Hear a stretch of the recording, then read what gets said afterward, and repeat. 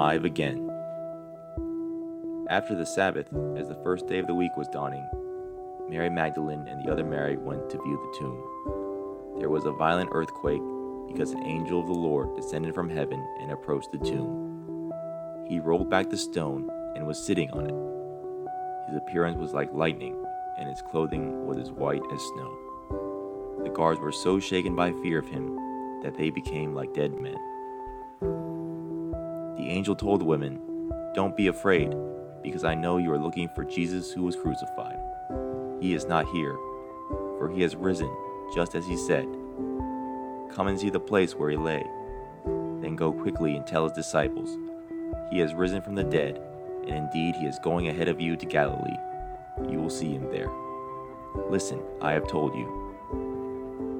So departing quickly from the tomb, with fear and great joy, they ran to tell his disciples the news.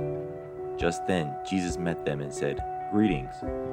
They came up, took hold of his feet, and worshipped him. Then Jesus told them, "Do not be afraid.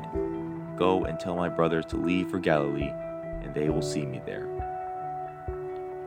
1 Minute with the Bible is brought to you by the Christian Standard Bible.